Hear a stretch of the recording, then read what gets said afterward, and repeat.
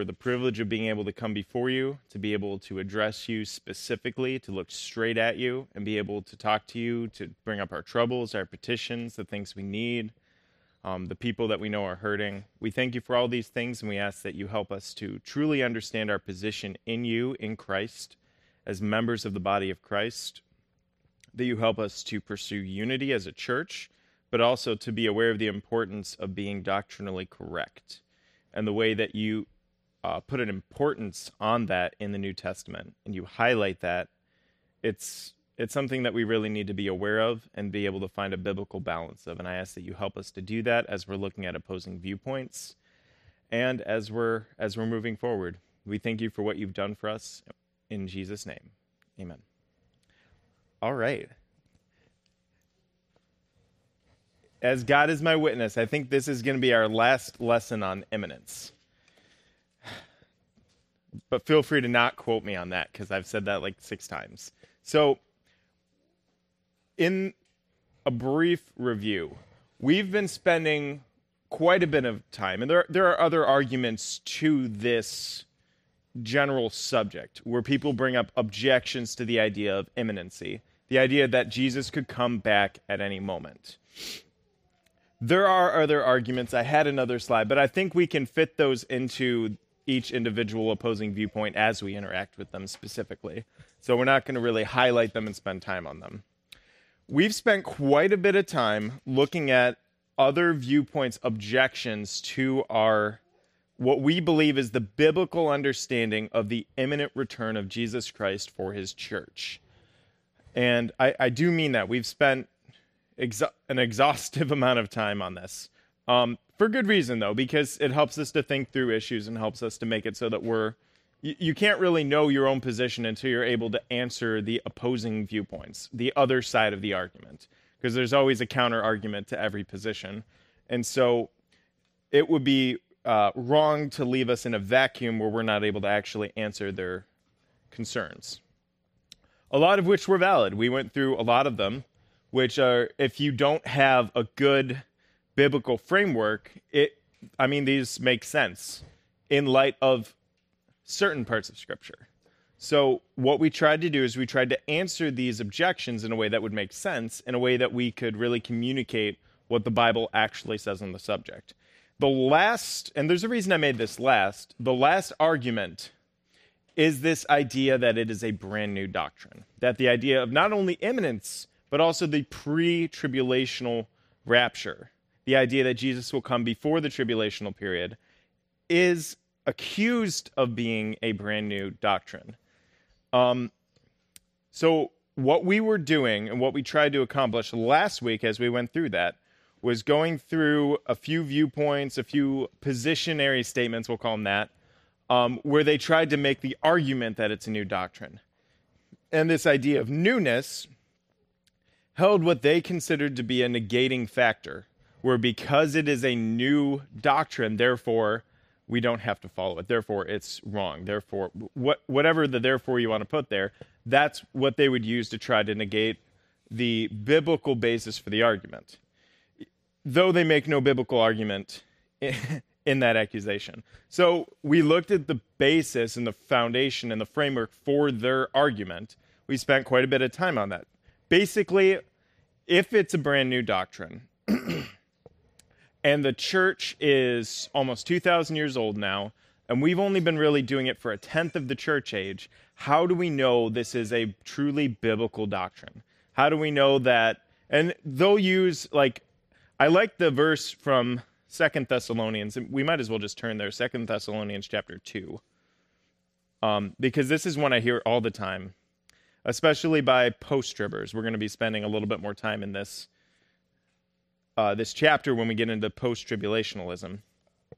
But it says in 2 Thessalonians chapter 2, it says, "Now we request you, brethren, with regard to the coming of our Lord Jesus Christ and our gathering together to him, that you not be quickly shaken from your composure or be disturbed either by a spirit or a message or a letter, as if from us, to the effect that the day of the Lord is come.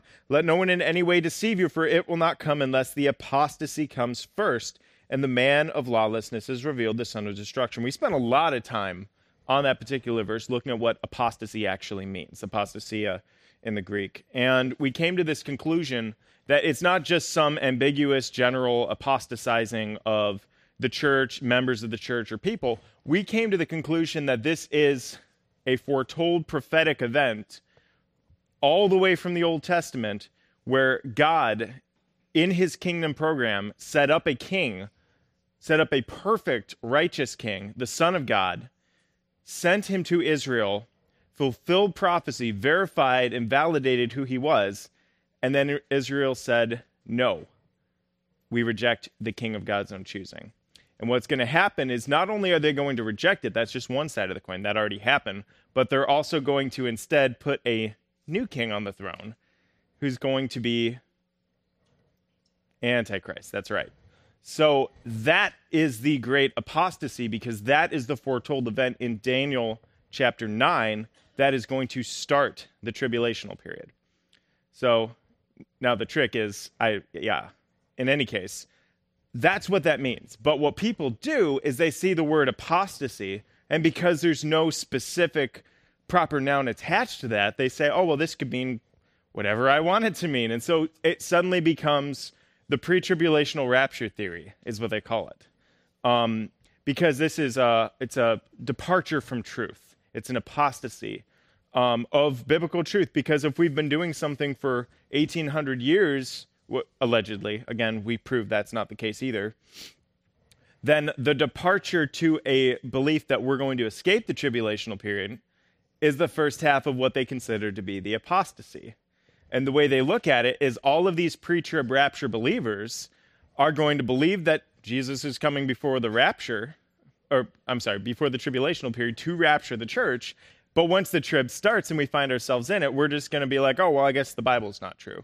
So they look at what they're expecting to be pre-trib rapture believers in the beginning of the trib falling away to be the apostasy. It's actually kind of funny when you look at it's not funny, but it's kind of interesting when you look at it, because it's the age-old argument of demonizing the opposing viewpoint, similar to Martin Luther calling the Pope the Antichrist. Okay, it's figure out what works best, whatever sells the best, and then go with that. So in any case, just keep that in mind. You're going to see that a lot. When they say apostasy, if you don't have a specific event, prophetic event that could be linked to something like that, when it doesn't define what it is in the text, you'll find people define it however they want to.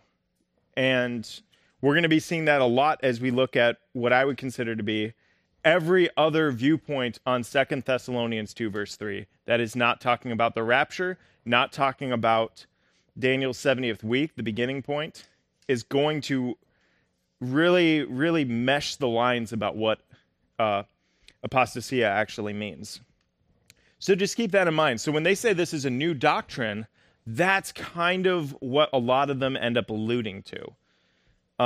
So in any case, the basic assumption is, why would God let a false doctrine pop up at the end or better yet said, why would God let the church believe something, post-tribulationalism or amillennialism in large case, if you're the Catholic Church or many of the reformers, why would God let us believe something for over 1,000 years just to tell us later that it's wrong?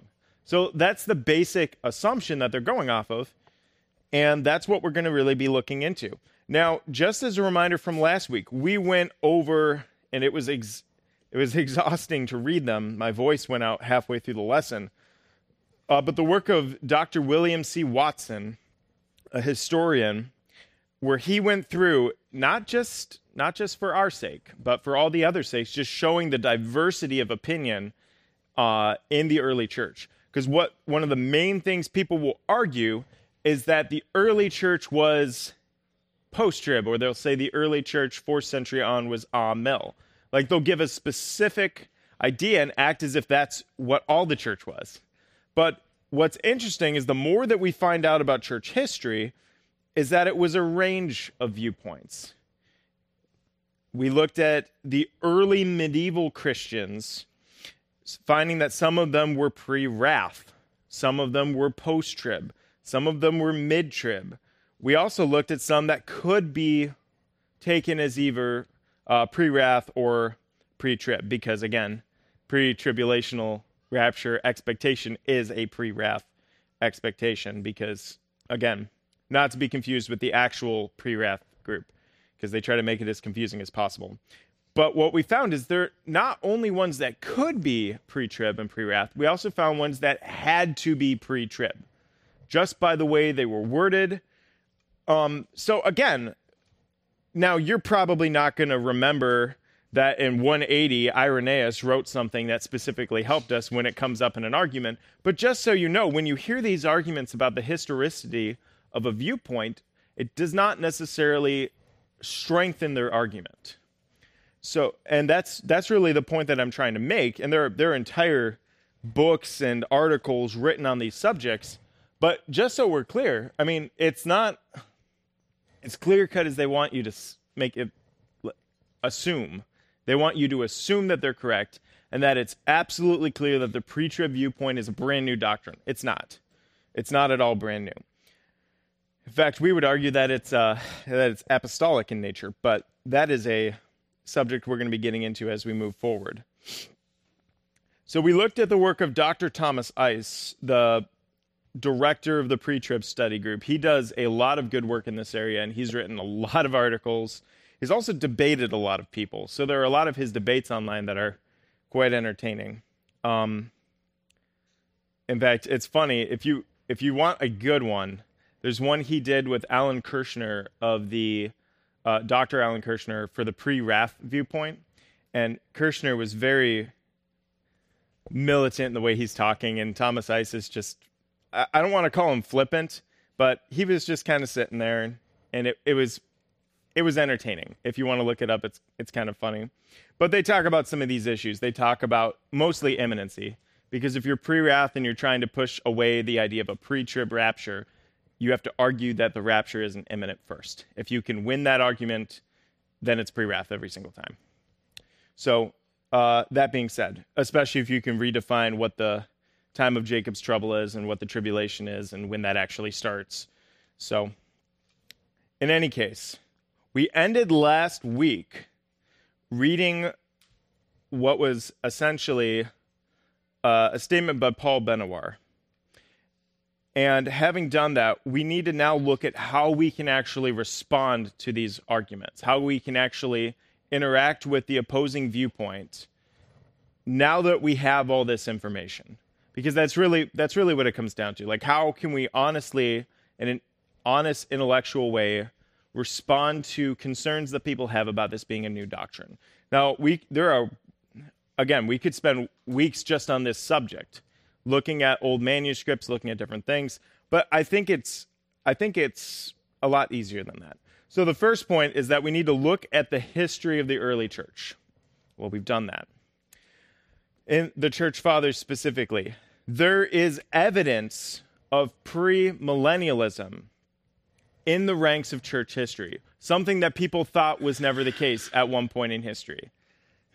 Main reason is the Catholic Church had an issue with that, because the Catholic Church believes itself to be what? The kingdom. They believe themselves to be the ones bringing in the kingdom because they believe in a form of amillennialism throughout church history, which is why, since they're in the kingdom, they need a standing army, they need a treasury, they need all of these things because they misunderstand the fact that the kingdom is still yet future. So that being said, yes, the early church believed things that we would agree with. They also believed in things that we don't agree with. Because again, this is something we're going to be emphasizing truly above everything we just looked at, is we're not basing, this is actually a very Catholic doctrine, we're not basing our understanding of the Bible on what the church fathers believed. They believed in a lot of things that we would believe to be heresy. Like incredibly heretical. A lot of them actually believed they were going to be meeting Antichrist. A lot of them believed in post-trib, pre-wrath, mid-trib. Some believed in the partial rapture theory.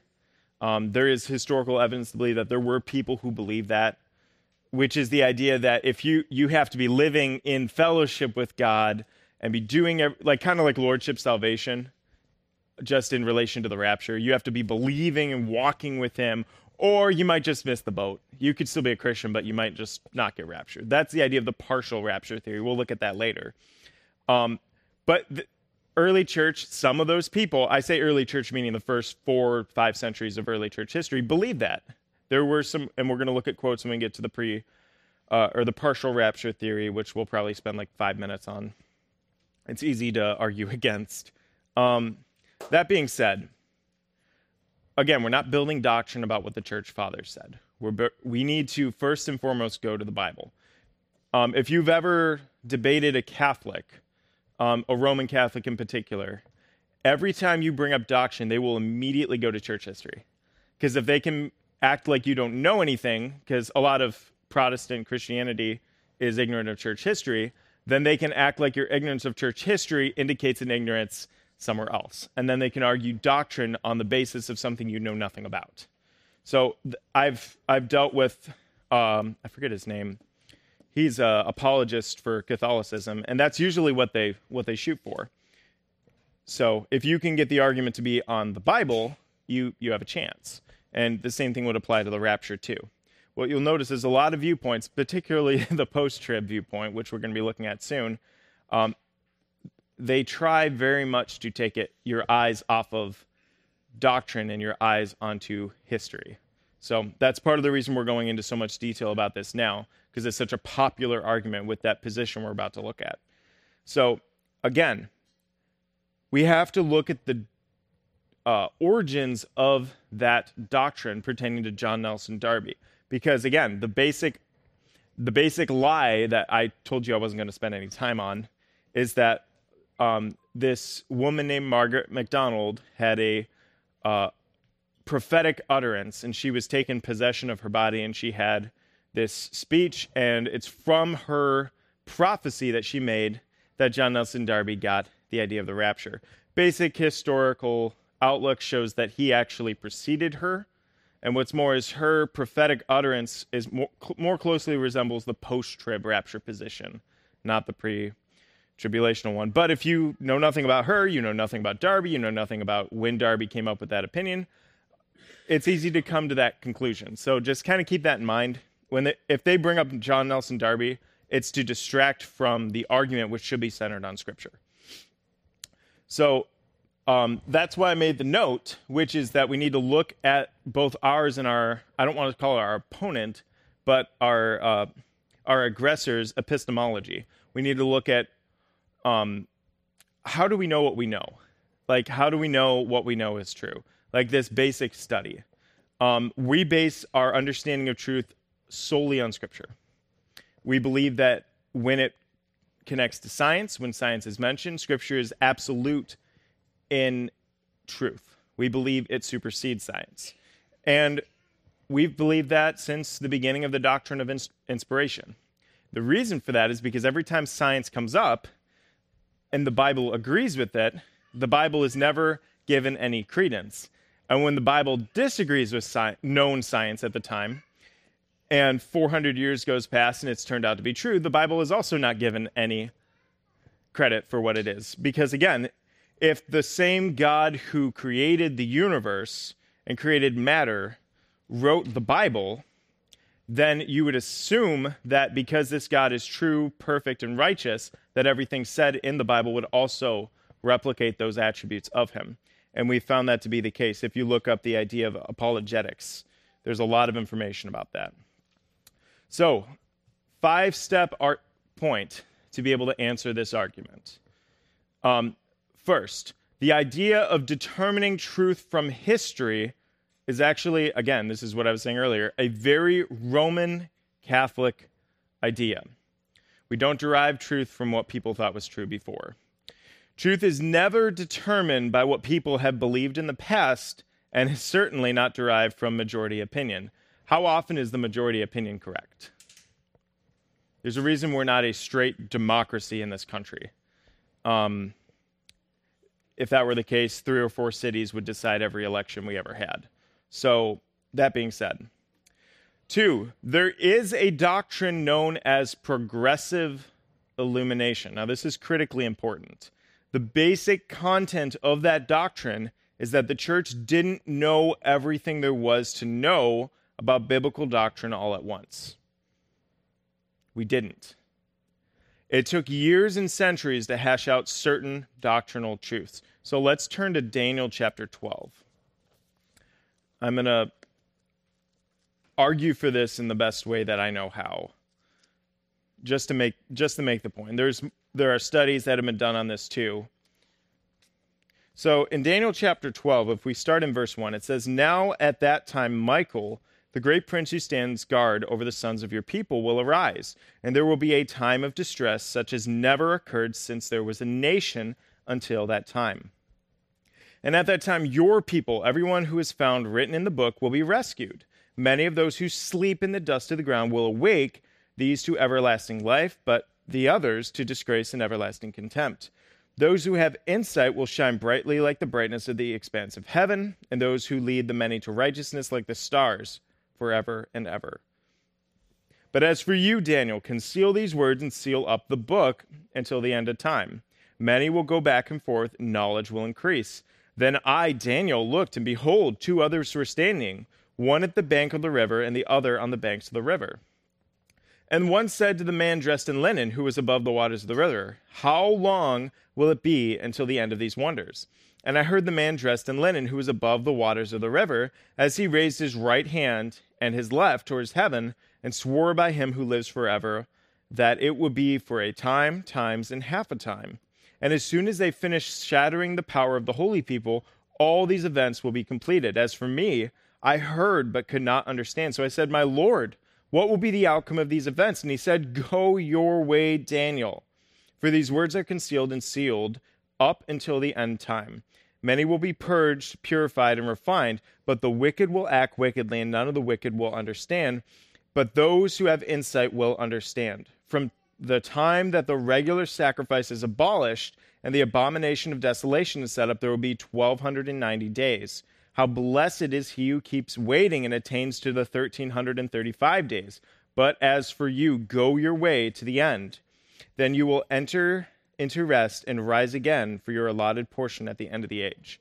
So a few things that we really need to focus on here. First, back to verse 4. But as for you, Daniel, conceal these words and seal up the book until the end of time. So what was written in this book wasn't for Daniel. It wasn't for Daniel's time. Many will go back and forth and knowledge will increase. That is an allusion, I forget which book of the Bible, to this idea of, again, that we're going to be looking at progressive illumination. It's the word of God that's actually being talked about. He says in verse 8, My Lord, what will be the outcome of these events? Daniel wanted to know. I don't blame him at all. He wanted to know what these things meant. And, I mean, he just saw a pretty terrifying vision of his people getting trampled throughout the visions he had had over the course of his life leading up to this one. And he said, the angel, Go your way, Daniel, for these words are concealed and sealed up until the end time. Again, and some people make this argument, and they're correct to do so, which is that we understand the things in the book of Daniel far better than Daniel ever did. We have a cheat sheet. We can look back at history, and we can see that. We can see 483 years being fulfilled to the exact second until Jesus came. And we know that there are 7 years still on the horizon. Again, that's to the people that don't believe there's going to be a 7-year literal tribulational period. Because there are a lot of people who are arguing that right now, which we'll get into later. Let's go to John chapter 16.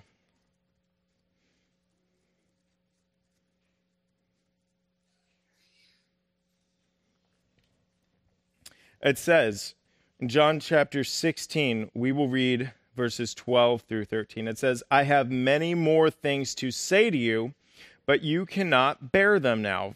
But when he, the Spirit of truth, comes, he will guide you into all the truth. For he will not speak on his own initiative, but whatever he hears, he will speak, and he will disclose to you what is to come. And he will glorify me, for he will take of mine and will disclose it to you. All things that the Father has are mine. Therefore I said that he takes of mine and will disclose it to you. Again, if you look throughout the New Testament, if you look throughout the Old Testament, this basic idea that just because there's truth there, just because there's God-revealed truth, doesn't mean that we're going to understand it all at once. Because again, it may not pertain to our time.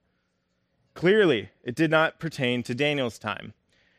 Yet, that was still good truth. It was still God-inspired truth that people were able to use to figure out where the Messiah was going to be born, that we are using right now to know when the tribulational period is going to be happening. What starts the trib? We learn a lot about the Greeks, the Persians, the nations that followed the Babylonian dispersion, Antiochus Epiphanes. We know a lot of stuff just from the book of Daniel, hundreds of years in advance. And so just because the truth is there doesn't mean that everybody present for that truth is going to understand it all in totality at that moment.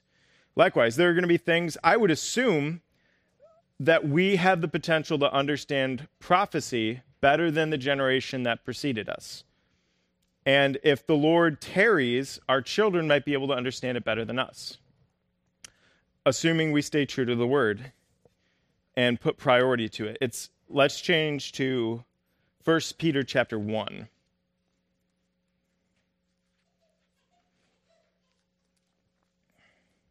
It says in 1 Peter chapter 1, verse 10, that as to this salvation, the prophets who prophesied of the grace that would come to you made careful searches and inquiries, seeking to know what person or time the Spirit of Christ within them was indicating as he predicted the sufferings of Christ and the glories to follow. And it was revealed to them that they were not serving themselves, but you, in these things which have now been announced to you through those who preach the gospel to you by the Holy Spirit sent from heaven, things into which angels long to look. Now, the nuances of prophecy, who were they more useful to in a practical sense, looking back at history? The people in the 4th century who were allegorizing the text, or the people who are presumably going to be very close to the rapture? The people who are going to tell people about the rapture in large numbers so that when it happens, people know why it happened. I would make the argument that it makes a lot more sense that as God is progressively illuminating truth, that prophecy would be the last page of the book prior to the rapture. And I think that makes a lot of sense. And if people argue the point that, well, you can't really say that because, again, there's so much of church history that didn't really have that doctrine nailed down. When did we actually nail down the doctrine of salvation by faith alone, by grace alone, in Christ alone? When did that get nailed down? 3/4 through church history, that was not nailed down. And then kind of literally, per Martin Luther, it was nailed down. But that being said, they still had things that they didn't understand. Martin Luther was Catholic. Martin Luther had no desire to leave the Catholic Church. Martin Luther believed in infant baptism. He, by God's grace, went to literal interpretation when it came to the book of Galatians. But that prophetic, I shouldn't say prophetic, that literary understanding did not extend to the book of Revelation.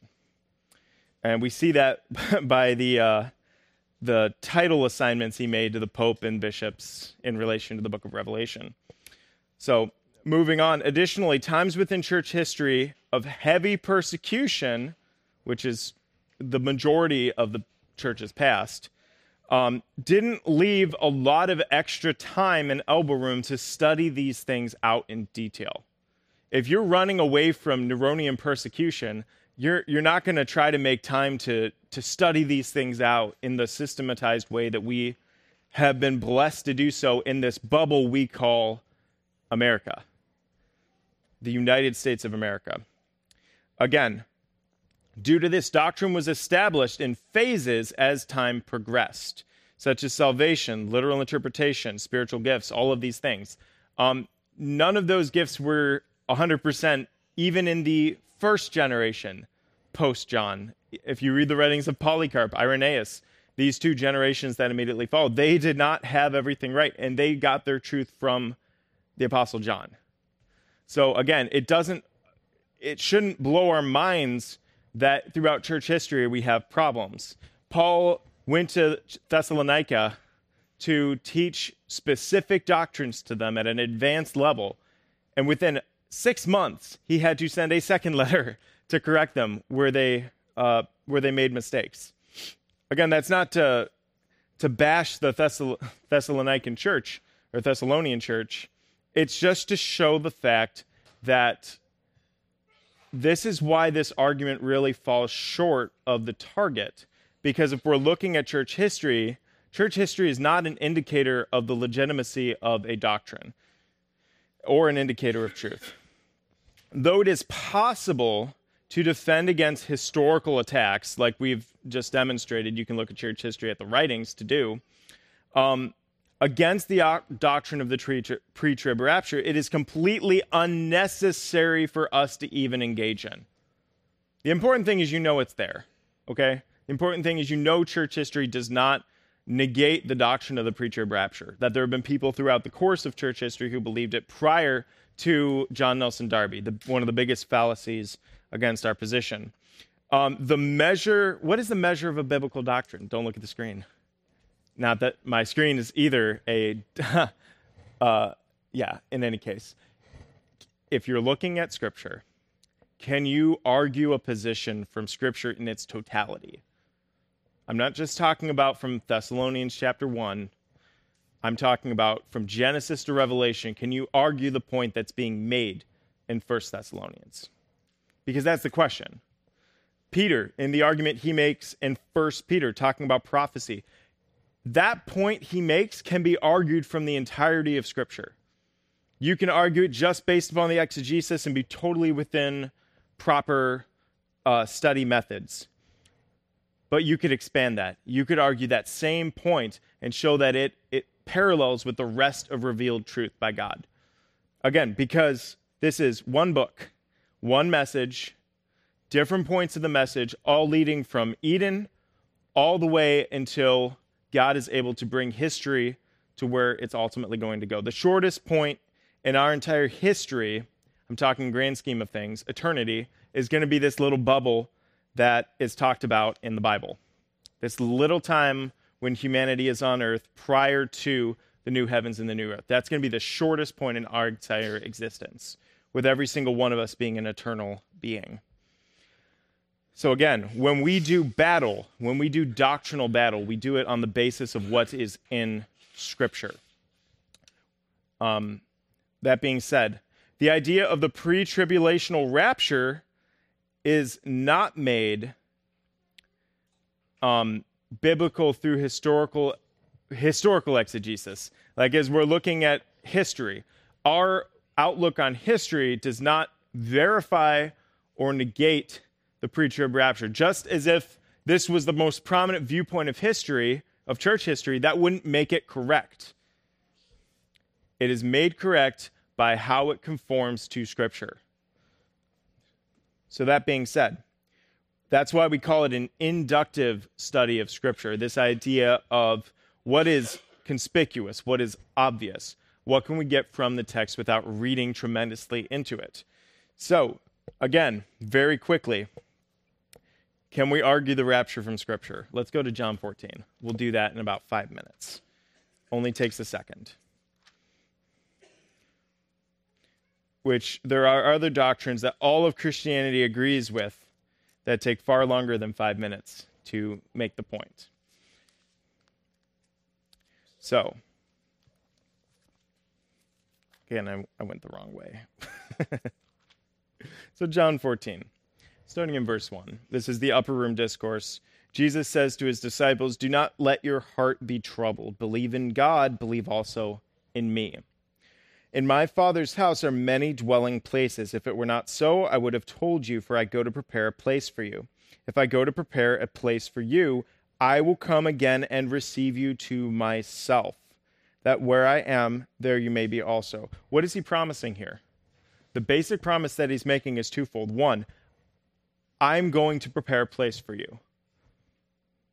Well, where's he going? He went to the Father's house. When did that happen? that happened Acts chapter 1 at the ascension. So that being said, did that actually happen? Is the first part of his promise true? Absolutely. We could read that in Acts in a second. We're not going to do that. But that being said, if the first part of his promise is true, what can we have an eager expectation of? The second part of the promise, right? And that's so exciting, especially since what did Jesus do throughout his ministry? He prophesied events. In fact, people talk about the destruction of Jerusalem as the main prophecy that validated his position kind of as a prophet and a suffering servant. But this is really one of the first prophecies he makes, apart from the ones that pertain to his death. So this is the first after-death prophecy that he did, and it was absolutely correct. So the farther off prophecy where he says he's going to do what? Come again and receive you to myself to take you to the Father's house is something we can also count on. Okay, so that's the first piece of the puzzle. So that's, who's he promising that to? He's promising that to the apostles, these specific individuals that he's given, and I believe most or all of the spiritual gifts is my personal belief. I can't argue that from Scripture. I could argue that from their actions. But he's given them gifts to make them apostles, to verify their position as mediators between God, the Holy Spirit, and absolute truth, and the early infant church. That's something that they were doing. And he's telling them that I'm going to come again and receive you to myself. Did that happen in the first century at the apostles? No, most of them died. So when is that going to happen? Well, it's going to happen to the church, this new church that God is about to make. Next, let's go to 1 Corinthians. Well, no, let's go to Revelation 19. We're going to skip around a little bit. And this is the last point that we're making before we're done with imminence. So I'm just trying to make the argument, and I think it's pretty easy to make. If anything, my commentary is detracting from the argument. So if you study the entire chapter of Revelation 19, and you start on verse 11, it says, "And I saw heaven open, and behold, a white horse, and he who sat on it is called the Faithful and True. And in righteousness he judges and wages war. His eyes are a flame of fire, and on his head are many diadems. And he has a name written on him, which no one knows except himself. He is clothed with a robe dipped in blood, and his name is called the Word of God. And the armies which are in heaven, clothed in white, fine linen, white and clean, were following him on white horses. And from his mouth comes a sharp sword, so that with it he may strike down the nations, and he will rule them with a rod of iron. And he treads the winepress of the fierce wrath of God the Almighty. And on his robe and on his thigh he has a name written, King of Kings and Lord of Lords. And then I saw an angel standing in the sun, and he cried out with a loud voice, saying to all the birds which fly in mid-heaven, Come, assemble for the great supper of God, so that you may eat of the flesh of the kings, and the flesh of the commanders, and the flesh of the mighty men, and the flesh of horses, and of those who sit on them, and the flesh of all men, born free men and slaves, and the small and great. And I saw the beasts and the kings of the earth and the armies assembled to make war against him who sat on the horse and against his army." That is the basic description of the second coming as it's about to take place. And what's happening? The church is coming with him. We are joining him for this. I don't think we're going to do all that much, but we're there. We're present. Now, the second part of that, which I think is also quite important, is if you go to 1 Corinthians chapter 15, the great resurrection chapter of the New Testament, it says, towards the very end of it, starting in verse 50, it says, "Now I say this, brethren, that flesh and blood cannot inherit the kingdom of God." What kingdom of God? The kingdom of God that Jesus was about to take possession of and make in his second coming. "Nor does the perishable inherit the imperishable." I said that wrong. "The perishable inherit the imperishable. Behold, I tell you a mystery. We will not all sleep, but we will all be changed in a moment, in the twinkling of an eye, at the last trumpet. For the trumpet will sound, and the dead will be raised imperishable, and we will be changed. For this perishable must put on the imperishable, and this mortal must put on immortality. And when this perishable will have put on the imperishable, and this mortal will have put on immortality, then will come about the saying which is written, Death is swallowed up in victory."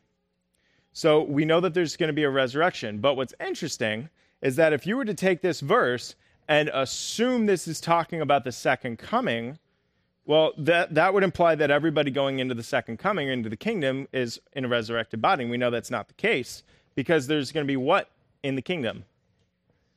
Mortals. They're going to be people who die. They're going to live a lot longer. They're going to, if a young boy dies at 100, he's going to be considered accursed. Okay? They're going to have long lives, but there's going to be mortality in this kingdom. So this verse can't really be talking about the kingdom. This has to be talking about something else.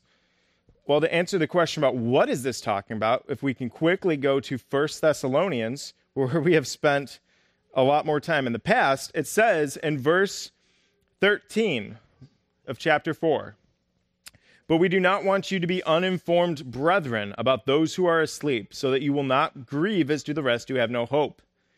But if we believe that Jesus died and rose again, even so God will bring with him those who have fallen asleep in Jesus. For this we say to you by the word of the Lord, that we who are alive and remain until the coming of the Lord will not precede those who have fallen asleep," those in Christ, those Christians who have died.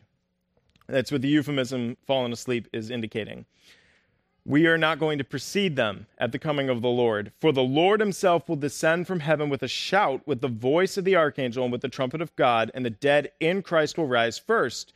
And then we who are alive and remain will be caught up together with them in the clouds to meet the Lord in the air, so we shall always be with the Lord. Therefore comfort one another with these words."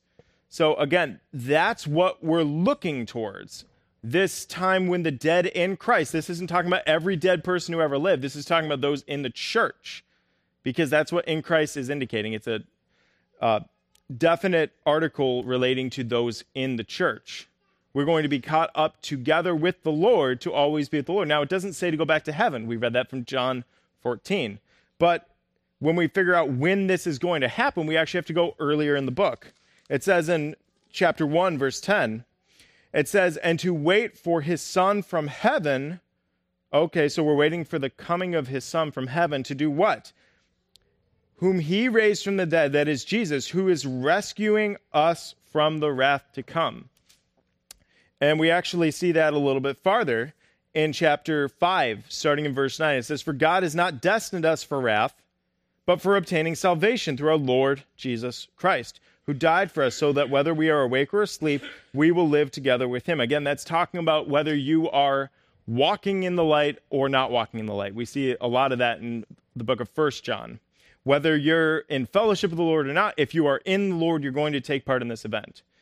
It's not an argument to not do it. So to put the cherry on the top, and we will finish right here, Revelation chapter 3. I'm going to call it 3 verse 10b. Okay? We'll just read verse 9 through 10. "Behold, I will cause those of the synagogue of Satan, who say that they are Jews and are not, but lie. I will make them come and bow down at your feet, and make them know that I have loved you, because you have kept the word of my perseverance. I will also keep you from the hour of testing, that hour which is to come upon the whole world, to test those who dwell on the earth." Again, and what does he relate to that? What point does he make with that information? He says, "I am coming quickly. Hold fast what you have, so that no one will take your crown." So the Lord is coming.